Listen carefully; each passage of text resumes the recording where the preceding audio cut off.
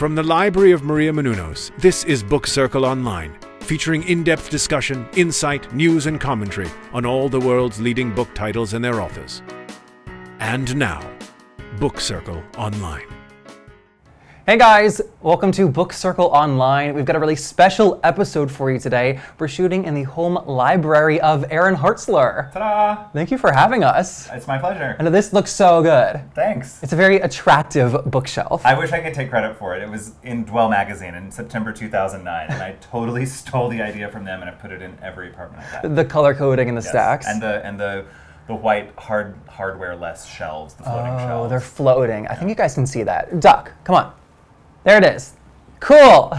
All right, well, let's talk about the book, What We Saw. This is loosely based, I guess inspired by the Steubenville High case in 2012.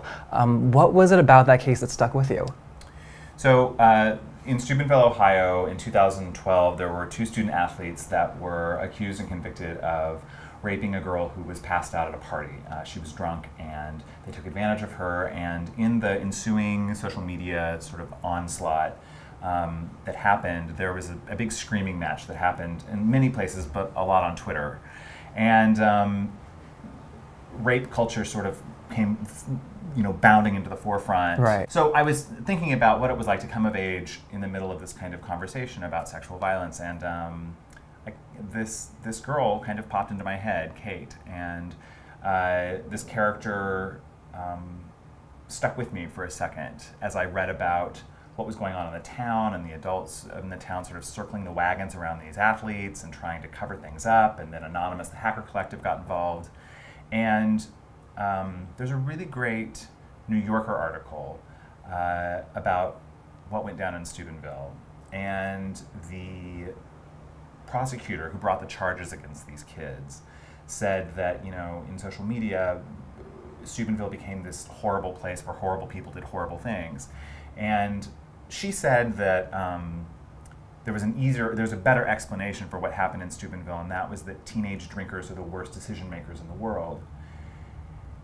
And that stuck in my head, and I thought, that may be true, but there were a lot of kids at that party who were also drunk who didn't rape anybody. Right.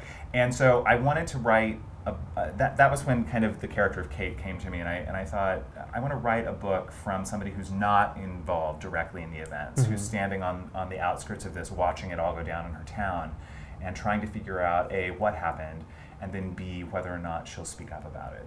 Okay, and I really like too that, like you said, this affected the entire town, and a lot of them were complicit in the cover-up, and yet the people in town aren't monsters. But like what they were doing is pretty horrible. Some of them, yeah. There are still ongoing court cases from Steubenville in regards to 3 or 4 of the teachers and principals and coaches that were involved in the cover-up.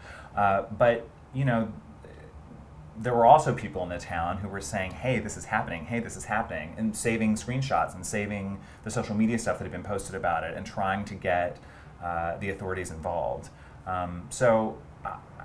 Yeah, I think that's the interesting part, to me anyway. That was the interesting part about writing Kate and writing, I made up a fictional town in Iowa that this takes place in.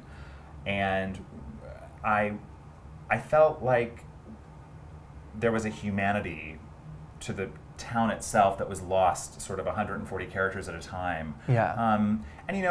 A horrible crime happened there, and rightly so. People should be outraged about that. But I also wanted to find a way to breathe some humanity back into the story, and the character of Kate sort of allowed me to do that. Totally. And your book is fiction, but a lot of the events did come from the actual case. How did you decide what to put and not put in the book? It was an ongoing conversation with my editor. I outlined this book first, and we had conversations about what was there and what wasn't, what was maybe too close, how to change and fictionalize the events, and I feel like we were very successful in sort of keeping the tone and the flavor of what happened in Steubenville, but minting it fresh as a new story. And sadly, along the way towards the publication of this book, as I was writing it, there were other events of this nature that got national media attention. So there was always something to draw from, sadly, in the news. And whether it was the Duke lacrosse team or even more recent events with the kid at the private school, Right. It's been an ongoing conversation that I'm glad to contribute to, I hope. Asking questions and talking about specifically the complicity in silence. Absolutely. And this is a young adult book that does deal with a member of the community being raped. Why is it important for young readers to read about this kind of thing? I think I hear from parents a lot about why do you write what you write?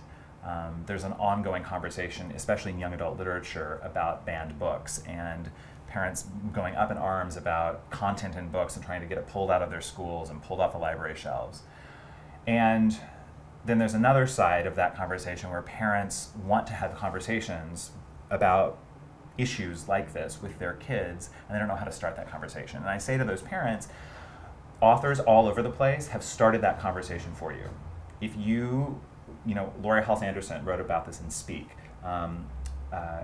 All the Rage is another book that just came out last year that deals with this issue from the victim's perspective. There are tons and tons of books that will start this conversation for you. Get one of these books and leave it on your coffee table. It will disappear, I promise you. And a week later you can ask your kid, what'd you think of that book? And that's how you start the conversation. I mean, and a lot of the parents in the book were talking about like what happened, but no more specific than that. Right.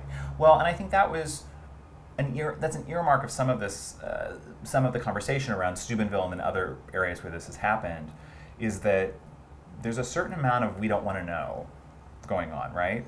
Yeah. And I've even had conversations with people who are like, oh, when we were in school and we didn't have the internet, thank goodness, you know, it was a simpler time. This wasn't going on. It was going on. We just didn't report about it. Right. We didn't have people like Lindy West and Roxane Gay and Dan Savage like blasting rape culture and showing up every day to do it and do it well and do it with smarts.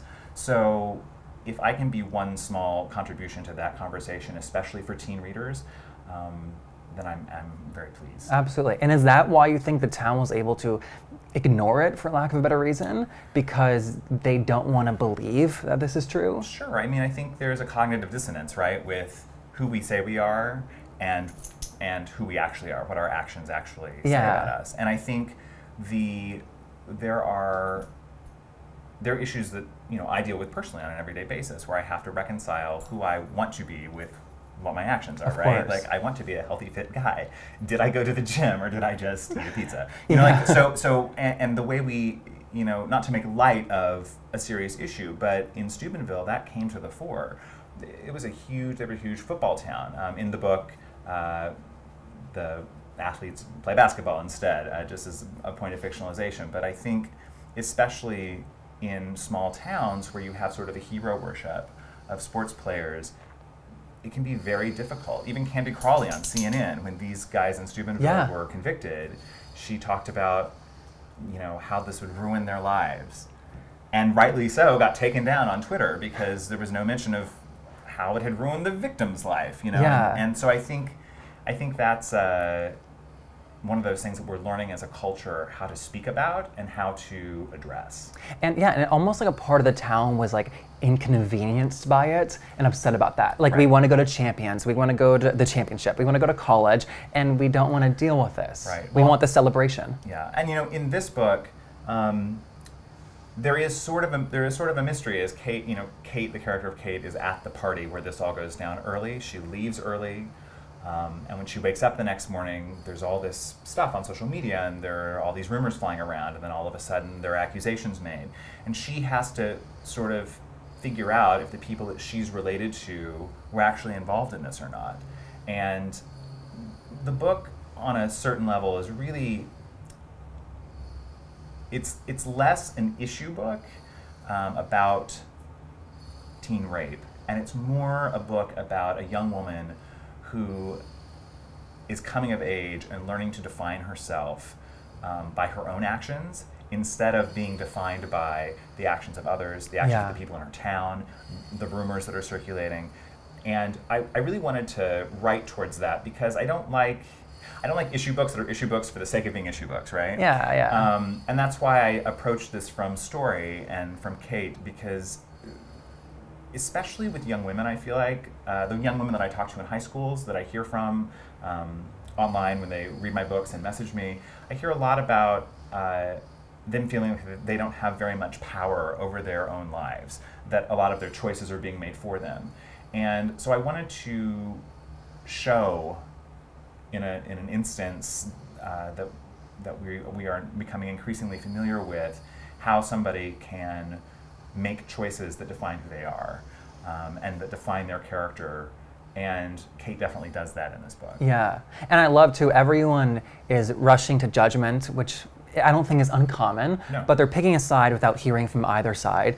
And her struggle is that she wants all of the facts before she wants to make a decision. Yeah, and I think, you know, especially when I was a teenager, it was easy for me not to have to choose, to go along with what my friends wanted me to do, to go along with what my parents wanted me to do, to go along with what my teachers wanted me to do, and to not. It was very easy in a way not to have to think for myself. Mm-hmm. And I think for my money, that's sort of what coming of age is taking that power back for yourself and saying, you know what, I'm going to start to make some decisions on my own, and for better or worse, this is who I am. And you start to define yourself by the actions that you take. Totally. The book reminded me too about your first book is about religion and sexuality, and while those aren't like new themes to write about, it is for like a younger audience.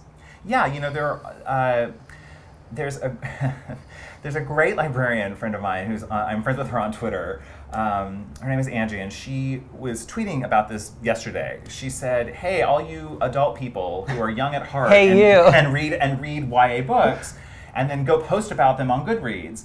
That twist you saw coming that you're not impressed by, well, a lot of teenagers who haven't read as many books as you have never heard about that twist before, and they're really into it." And I think that's one of the things. Issues like this are evergreen in that sense that there's always somebody young coming up who does not have the reading experience Absolutely.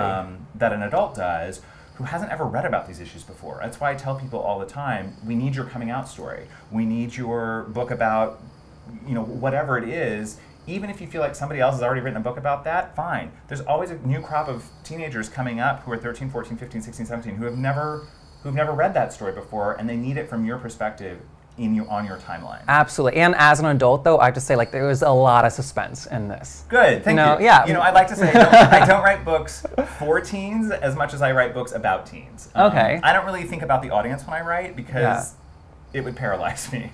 So I just tell the very best story that I can, that I would want to read and those stories so far have happened to have teenage protagonists. And that's sort of the delineation for whether your book is marketed young adult or adult. Yeah.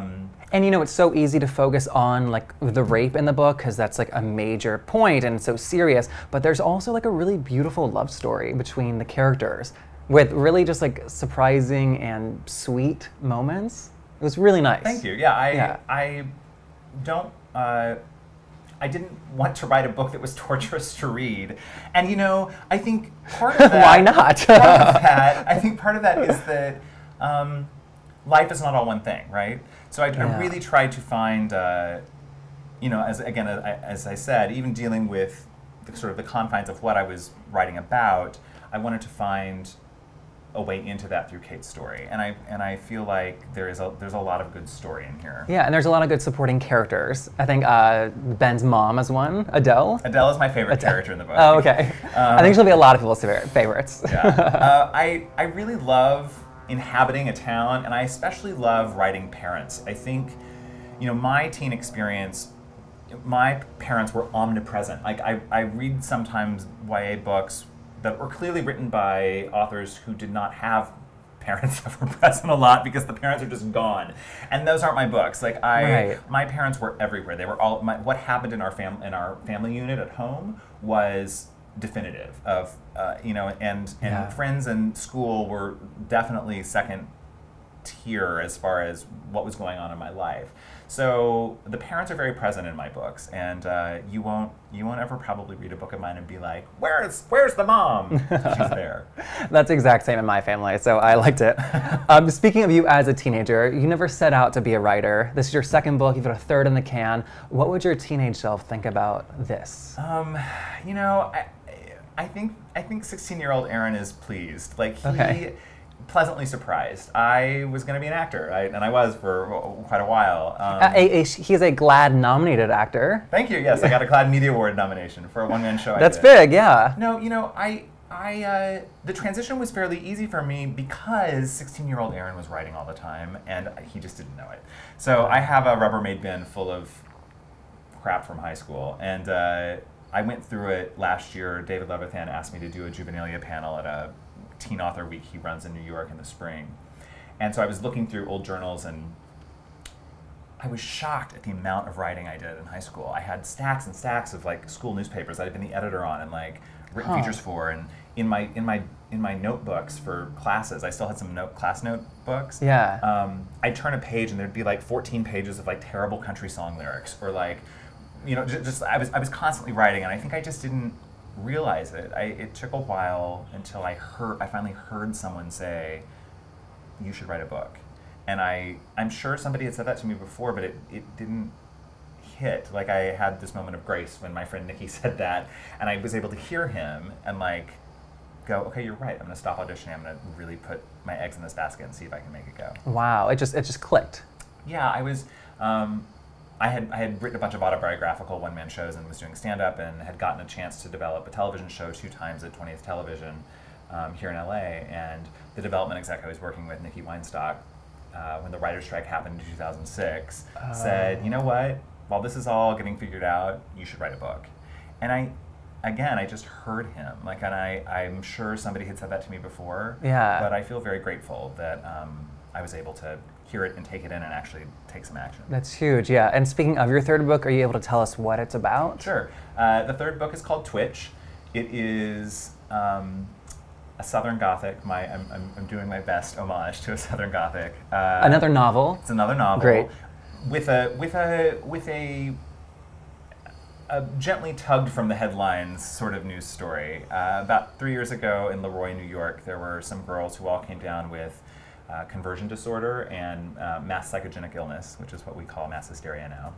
I think there were almost 20 people who started having the same sort of tics and Tourette's-like symptoms.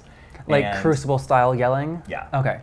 So, and they went on Good Morning America, and Aaron Brockovich got involved, and it was this whole thing that blew up. So I've sort of tugged that idea and put it in a small town in the South. And the story is told from the perspective of a 17-year-old boy whose older sister is the queen of the school and is the first girl to come down with this series of tics. Oh, fascinating. It's always like the outsider, like looking in. Yeah, I don't know why, but I think that's what I do. I gravitate towards that. And I maybe it was because I was sort of an outsider myself in high school, kind of looking in and kind of getting into the, trying to find my way into the friends. Yeah, and I think everyone feels like that too. Yeah, and I think that's that's a universal teen experience. Huge, so. Yeah, totally. Well, this was so much fun. Thank you. Yeah, I really appreciate it. Thank you. Where can everybody find you on like social media? Is Twitter best? Twitter's great. I'm Aaron007. You can find me online at aaronhartzler.com.